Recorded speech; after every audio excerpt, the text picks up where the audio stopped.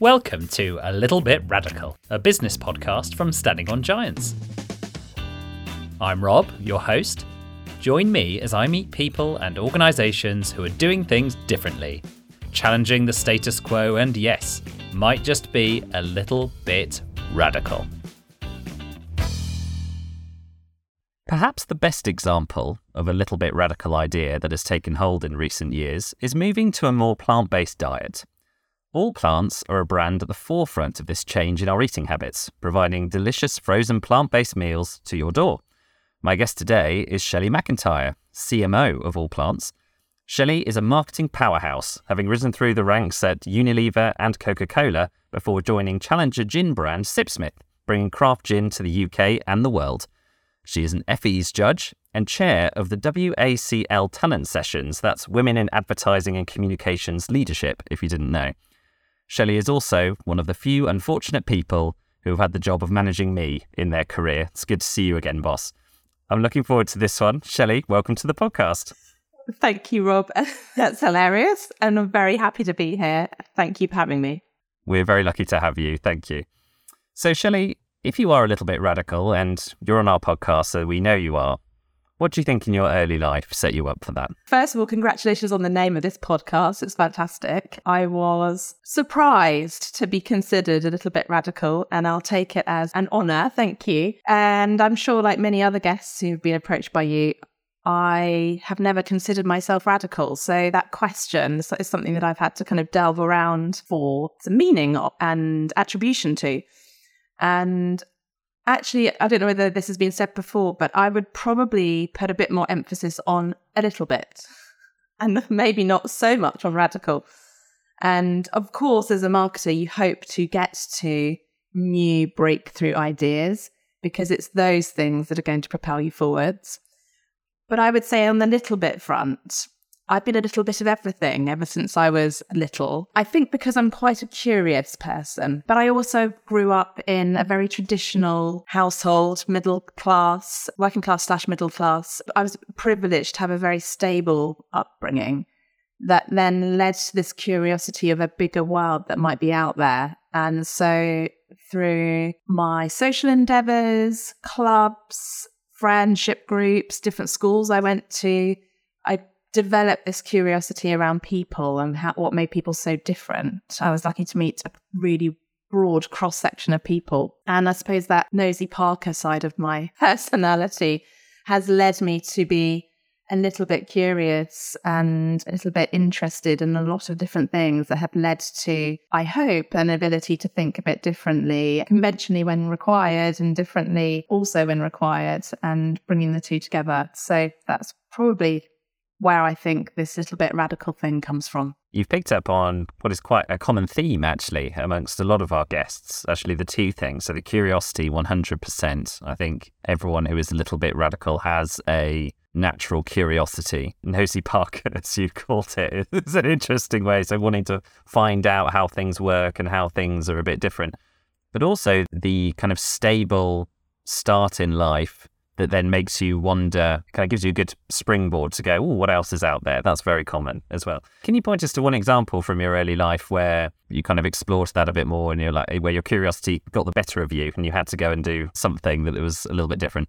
A very small example, but it's entertaining me just thinking about it. I got caught having a snoop through my auntie and then my nan's handbags. And I was emptying them of their contents. And they had completely different things in their handbags. And so it kind of captured my imagination. And I would then started asking them lots of different questions about why did they have certain things in their handbag.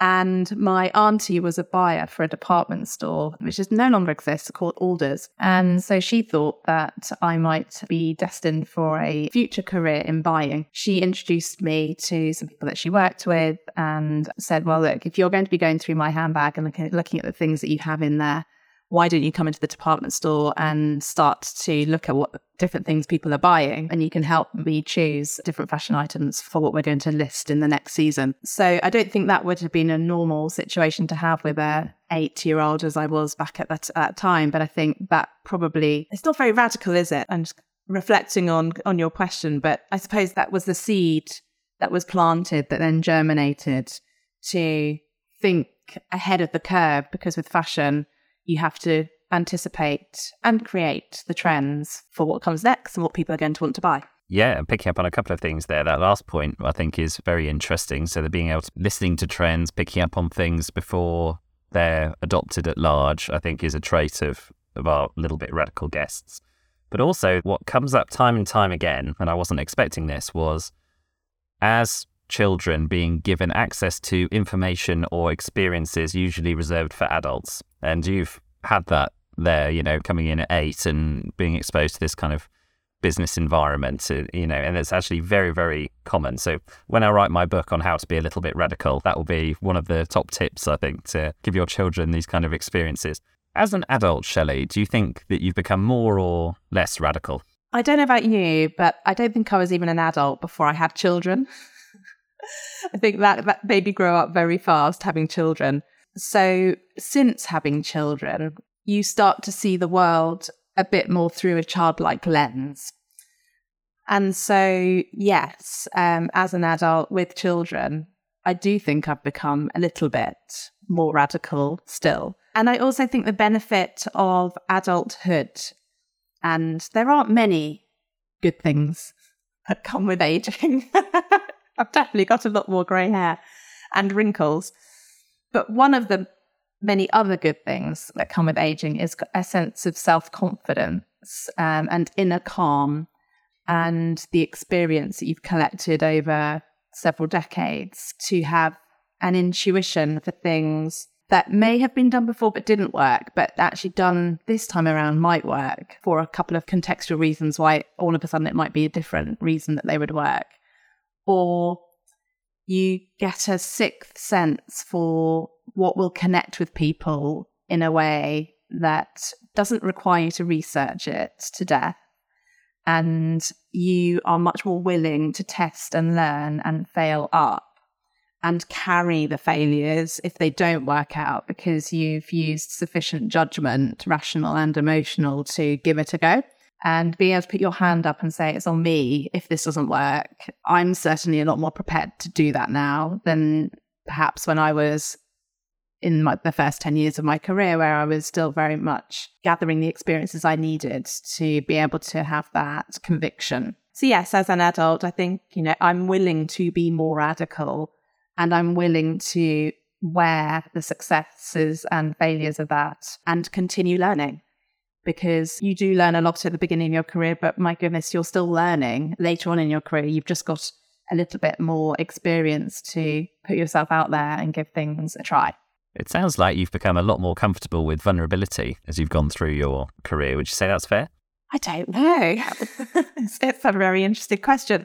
I suppose vulnerability is a phrase well coined by Brené Brown, and has come kind of much more into my consciousness since kind of tuning into her philosophy about vulnerability. I think vulnerability takes a lot of bravery, and I think I push myself to be braver, and I push myself to, like I said earlier, own the successes and failures. And I'm very much more conscious now than, say, in the first 5 years of my career, that the success can never be down to one person. It is a team success. But a failure doesn't attract many owners. And so being able to be that single owner on behalf of the collective has become much more important the further along in life I've gone. Perhaps that's vulnerability. I don't know. I don't walk around with vulnerability as a phrase at the front of my mind, but I'm certainly more comfortable to wear the successes and failures appropriately and continue to learn. And I would never take a decision that's going to put a business at risk, but I would take a risk to test if it can work, to then bring benefit to the organization and brands I'm working on in the long run. So it's being radical with a sensible amount of framing of what risk are you taking? What's the worst that could happen? I actually used to work on Dr. Pepper, so that's been a nice catch line to live by. But it's really figuring out, like, what is the worst that could happen? What are the informed upsides and what are the informed downsides? And that allows you to be a little bit more radical. And ultimately, I think the thing that I have taken everywhere with me is, what is it that this brand, only this brand can do. Because there's no point doing it if other brands can do the same. That's not radical, and you're never going to build a challenger brand with that mindset. So it's going out there with the resources that you have, whether it's plentiful or nothing, figuring out how do you do those new, never done before, only this brand can do things that will meet your business and brand objectives. And I suppose that's what breeds creativity. Absolutely. Yeah. Thank you for sharing that. Whether you call it vulnerability or a comfort with failure, as you're kind of describing, it feels like you've now decided that that is a core part of your role as a leader. I mean, personally, the leaders that I've worked with that are happy to say, this failure will be on me, that is incredibly empowering for a team. Do you see that? Do you see that in your work, the evidence of that? That's right. It's very much a comfort with owning the failures. I have been so fortunate to have brilliant teams that I work with who teach me more than they would ever know. And I like working with talent that thinks differently to me and who have raw talent that allows them to think naively and creatively. Often, if you come with lots of experience, you don't think naively. I get as much pleasure working with people who are 1 or 2 years into their working lives as I do with people who are 30 years into their working lives, because everybody has something incredibly valuable to offer. So if I can create an environment in my teams where those who are fresh into the industry feel comfortable with putting forward ideas that are new and different, with some guidance that, my role is to provide the structure and guidance to allow people to know how they can put forward ideas. If I can create that environment where people feel really comfortable and safe to put forward those ideas, then we're going to get to better work. So yes, that is very much a core part of how I like to build teams and individuals within the team so that we get to excellence. And the most pleasurable thing in being a team leader is seeing people achieve personal bests every year and surprise themselves with what they've achieved, because the achievement is always theirs. I'm there to create the environment. They're the ones who do all the hard work. Absolutely. Very inspiring. That's a good point for us to transition into your little bit radical work now. I'd like to kick this section off with something that I read that you wrote on LinkedIn about your decision to join allplants, and about how you saw your little boy running around the playground shouting "Mummy loves gin" when you worked for a gin company, and that had some effect on you in questioning, where your career was going, and that now your little boy runs around the playground saying, "My mummy is changing the way we eat to help the environment." How does that make you feel? You've mentioned your children and the difference that has had on your life. How has that had a difference on your work and your work choices? Yeah, thank you for sharing that story. It was such an innocently played out thing that my son was doing, other than the fact that probably all the other parents in the playground thought I was an alcoholic. And maybe great fun too. They were all after their free bottles, Shelley. It was fine. They were getting free bottles, we know. Sipsmith, fantastic brand, fantastic founders, fantastic team, fantastic culture. And the 7 years that I spent there, and Rob, you spend a good few years of those with me. It was such a brilliant time of my working life.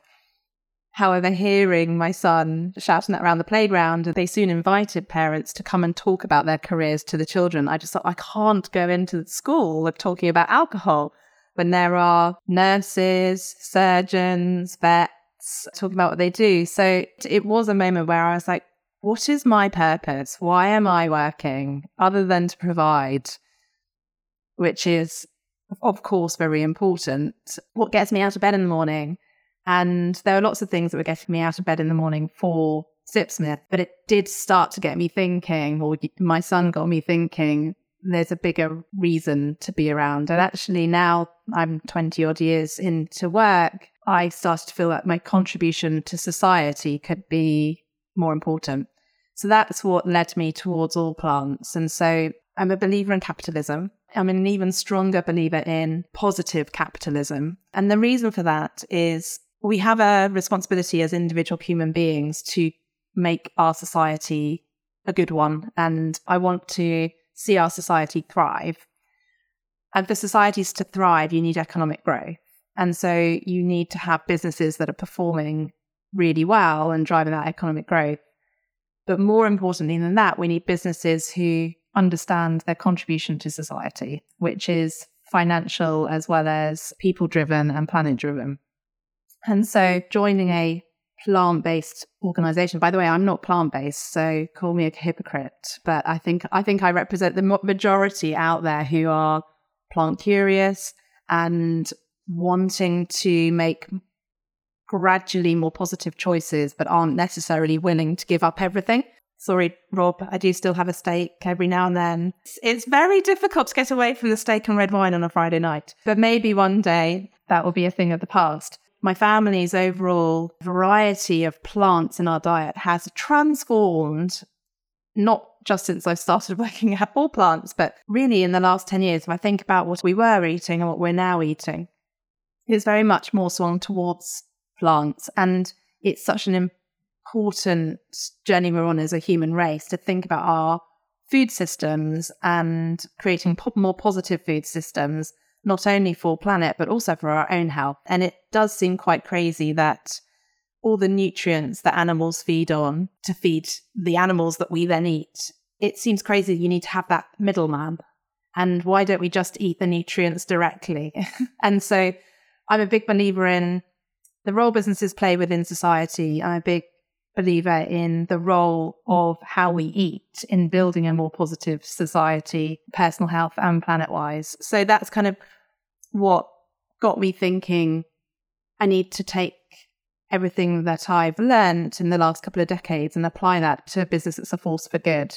And more than anything, JP, the founder of allplants, very much like Sam and Fairfax and Jared at Sipsmith, they're incredible human beings with incredible entrepreneurial spirit and great commercial nous. And so to be able to join forces with JP and the rest of the leadership team to find ways in which we can positively impact our food systems is just an enormous privilege. I learn a lot, but hopefully I contribute a lot. And it's just nice to hear my son running around the playground saying, my mummy's saving the planet. So that's just a little bit of what drives me. Absolutely. Thank you for sharing that. And no judgment from here and no crying hypocrite from me here. My wife is not plant-based. My family are not plant-based. But much like you've experienced with your family, the amount of the variety of plants that they do now eat is greatly increased from my influence. And then the amount of meat they eat has greatly reduced at the same time, you know. And I think calling people hypocrites doesn't help anyone because it's a great way to stop people trying anything at all. So I think the way that you've positioned allplants as this sort of enabler brand to just kind of start this behaviour change, not kind of go completely cold turkey, pardon the pun, I think is great. Well, I've got another pun for you. It's the carrot and the stick. Brilliant. People do not want to be hit with a stick and told what they should eat. But if you give them a really great tasty carrot, by the way, allplants offers something a lot more than carrots, but it is about making it a supremely delicious choice. And this is just another legitimate cuisine option. And as long as you're competing on flavour and giving people great food, it really doesn't matter what it's made from. Well, it does matter what it's made from. We don't need to obsess about talking about what it's made from. And so that's my mission, is to make plant-based eating just a supremely delicious, positive choice that you're not even thinking about the fact that it's plant-based. Unfortunately, a lot of the plant-based industry is incredibly processed. And so I have a genuine concern about the reputation of the plant-based industry. And my mission is to be a leading brand in showing how nutritionally brilliant and delicious plant-based can be. So we've initiated a campaign at allplants to really take on the ultra-processed food industry in all its guises. You have a lot of plant-based brands that are anti-meat.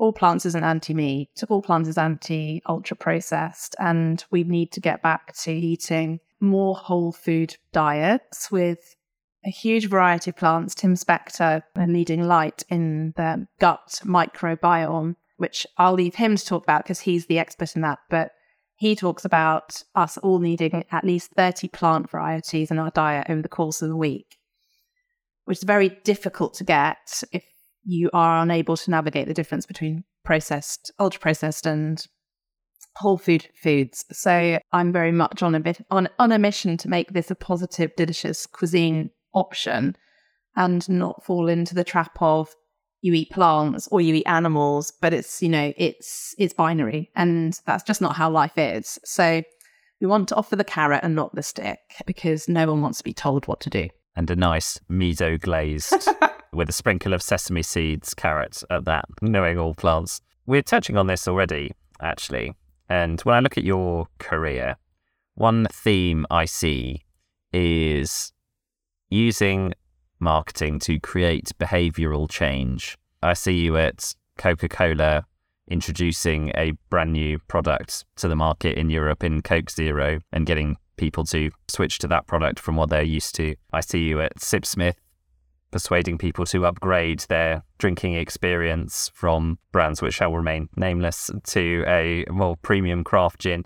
And now, of course, at All Plants, probably an even bigger, the biggest of all behavioural changes, getting people to switch away from ultra-processed foods and meat products to a more plant-based diet. What role do you see for marketing and communication and businesses in creating positive behavioural change? And how do you go about it?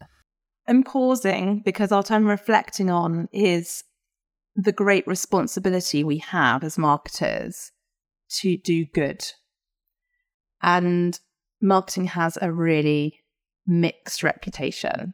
Thinking about our role and consumer behavioural change, I'm obsessed with creating cultural nudges that get people towards making better choices. Now, you might question the Coca-Cola company and an alcohol company. How can those be better choices? At least how I am able to put my head on the pillow at night is that Coke Zero is giving people a 0-calorie option. I would never say it was healthy, but it's a 0-calorie option if you're looking to reduce the amount of sugar in your diet. But it is still a treat. With Sipsmith, it was about drinking less but better. So something that's been crafted by hand and is a very pure version of gin in comparison to 99% of the other gins that are out there and that are not such good quality. So in All Plants is extremely much more obvious what the benefit is. So it's something I've become more conscious of as I have got older too, is how do we ensure that the marketing and communication activities we're putting out into society are helping it get a little bit better? And I certainly can put my head on the pillow at night a lot more easily now with what we're doing. I suppose that's the behavioural change piece that's driving me. Talk to us about those cultural nudges. Give us some examples of those, perhaps from All Plants at the moment, some examples that you're activating. All Plants recently launched a campaign to support families in the school holidays. You'll famously know the campaign by Marcus Rashford to lobby the government to ensure that families who didn't have the means to provide meals for their children at school would have those covered, which is an incredible achievement and great contribution that he made. The sad thing is that those millions of families who can't afford to pay for the school meals during term time also can't afford to put food on the table in the school holidays, and they don't receive any funding for that. So All Plants launched a campaign called Not at School Dinners, inviting people to get involved with All Plants. So All Plants is making a donation of 7,000 meals. And then in addition, anyone who paid £5.25 for a phantom meal because they didn't receive a meal, that's how much the meals cost on allplants.com. All Plants would match that donation in meals. So that has elevated our contribution to schools in North London into the tens of thousands of meals. And that's a commitment that All Plants will continue to honour until the point the government funds school holiday meals. So I'd say that's a cultural nudge raising into kind of the public's awareness, this challenge that families have to feed their children, And then we're in a fortunate position to be able to support with food because that's what we do. And so we're able to give those families really healthy, chef-prepared, nutritionally balanced food to enjoy in the holidays. And hopefully we can just continue to scale up. Amazing. Well, congratulations on such a successful campaign and a brilliant cause to support. I now want to shine a light on the work that you're doing, kind of extracurricular, if you like, in the marketing community. So your work as a mentor, particularly to women leaders in marketing and that kind of work that you do. I feel like that links very clearly to what we've been talking about, your kind of increasing sense of responsibility and sense of your own impact and the positive impact that you can have and the role that you feel marketing can play in the world. Talk to us about mentoring in general, first and foremost, and what that means to you. Yes, sure. So I'm incredibly honoured to be part of this fantastic organisation called WACL, Women in Advertising and Communications Leadership. And it brings together about 350 senior leaders in the industry who deeply care about enabling and supporting and campaigning for 50% representation in the boardroom. It's an organisation that's been going for 100 years. So it was set up prior to women having the right to vote. We are passionate about ensuring that we achieve that equity for the next 100 years forward. So everything that we do, and there are lots of different initiatives that WACL lead on, everything that we're doing is about paying it forward to the next generation. We stand on the shoulders of some incredible women who've been part of the club who did not have the same access to opportunities that, say, I enjoy today. And they've really had to make huge sacrifices and have had harder battles than I and my contemporaries have had. But yet the job is still not done. And we're still a long way from representation. The committee I chair is called WACL Talent Sessions, and we run this mentoring program. And the women of the club have donated already over 2,000 hours of mentoring to hundreds of women in the industry. And I, as well as chairing the committee, I'm also a mentor. What I love about that is it's not one-way traffic. We as mentors get as much out of the mentoring as hopefully the participants receive in wisdom and inspiration and insight from us. The great thing about the program is it's independent to the organizations that the talent are in. So they're really candid, gloves off, honest conversations with someone who may have been there, done that before, or may just have a good perspective and advice to give. And it's up to the participant whether they take the advice or not. And often we see that the relationship between the participants and the mentors is a longer term one than just the mentoring sessions they receive. And for me personally, it gives me an insight into what my team might be facing into and struggling with that they don't want to tell me about. Because let's be honest, you're not going to tell your boss everything. I'm sure you didn't tell me everything, Rob, when we worked together. Mentoring is one of those things that keeps you in touch with what's going on. But also some of the things that my mentees have expressed to me, I also struggle with. So it's not like I'm sat the other side of the table with everything sorted myself. And sometimes when you hear yourself sharing advice, you're like, oh, I should better write that down for myself, actually. I'll think about that next time. So yeah, mentoring is such a brilliant program we can offer talent in the industry, but it's such a brilliant resource for me, myself too. I think most of us out there have the growth mindset with always learning. We always know we can improve. And mentoring is just these real, honest, authentic conversations that have a lovely reciprocity to them. Thank you very much for sharing that. I think that's very inspiring. Any listeners out there who feels like they might be seeking a mentor, what advice would you give that person? If there's someone that you admire, ask them to be your mentor. I've not heard one story where the person who's been asked has said no. But I have heard plenty of stories of, oh, they're too busy, they're too senior. Why would they want to mentor someone like me? So be brave and ask. And you're more than likely, I would say 100% likely, going to get a yes. Then there's lots of informal mentoring happening out there. If you don't want to go down that route and ask someone to be your mentor, there are programs like the WACL Mentoring out there. Come in and Google WACL Mentoring or go to wacl.info and you can sign up. Or there are other programs out there too. Bloom different organisation also have a mentoring program. And I know other marketing organisations that are planning on standing them up. So I think they're going to become more and more commonplace. And often organisations run mentoring internally as well. It just depends whether or not you want your mentor to be independent of your organisation. That's something that you need to think about yourself. Absolutely. Thank you for that. So we're going to step out of the day-to-day now, step out of your work. And obviously your work is quite entrenched with quite big global issues. And actually we've covered two there, learning and development, as well as changing the way we eat to help the environment. But what little bit radical change that maybe you can't influence, what would you like to see happen in the world?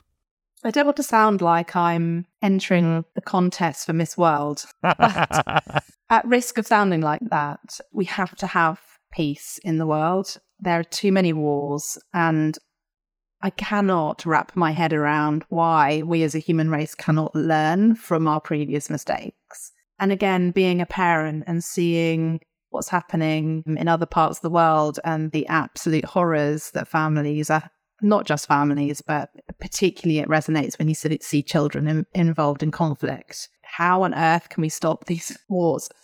Other little bit radical change in the world, I would love us all, and if you're listening, to think about volunteering an hour of your time to anything.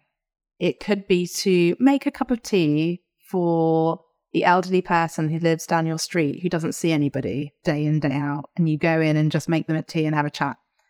Or maybe you go and volunteer for running a brownie group, because I know that the Scout institution doesn't have enough volunteers, or an hour of mentoring. If every single person in the world volunteered 1 hour a week or a month, I'm not going to prescribe the time frame, but how much better could our world become if we all volunteered an hour of our time? Absolutely. I love that one. And actually, I found that often volunteering experiences become the most interesting and relevant things about you for other areas of your life. I know particularly that students who have done a degree in one discipline, if there's one student who's got their degree and there's one student who's got the same degree but has done a lot of volunteering and has a huge range of experience, it helps you stand out from the crowd a lot more and gives you a lot of relevant experience. Also, if you're thinking about career change, going and volunteering in the area that you might like to work in, I think is very enriching. So I love that one, Shelley. I'm behind it. Also, if you have a career in anything to do with understanding people's behaviour, getting yourself out of your everyday rivers of thinking, you're not going to do that in any other better way than meeting a whole new group of people through a voluntary activity. So it is life enhancing as well as career enhancing. So Shelley, we're coming to the end of our conversation now. It's been great to spend this time with you. Thank you so much for the answers you've given. The last question is always the same, which is if there's someone listening to our conversation that has a little bit of a radical idea for their work, for their personal life, for society, whatever it may be, what advice would you give them to get it off the ground? Talk about it. Don't keep it to yourself. Plant the seed. Just plant that seed and see how it grows. And that's what talking enables you to do. And talk with lots of different people, not just one person, because everybody has different opinions. And even if you hear a few no's, just keep on talking about it, because someone will say yes, or someone will have a really insightful build. Great ideas are never created by one person. They come from diversity of thought and being heard by lots of different different people who can iteratively nudge it along. That would be my advice, I think. Fantastic advice, I think, as well. Shelley, it's been brilliant to talk to you. Thank you so much for appearing on A Little Bit Radical, and hope to speak to you again soon. It's been super fun. Thank you, Rob. Thank you for listening to this podcast. If you enjoyed it, please follow us on your podcast platform. If you'd like to appear on A Little Bit Radical or have an idea of someone we should speak to, please email podcast@standingongiants.com or get in touch with me on LinkedIn. You can search Rob Fawkes or search Standing on Giants and you'll find me there. Thank you very much and speak to you next time.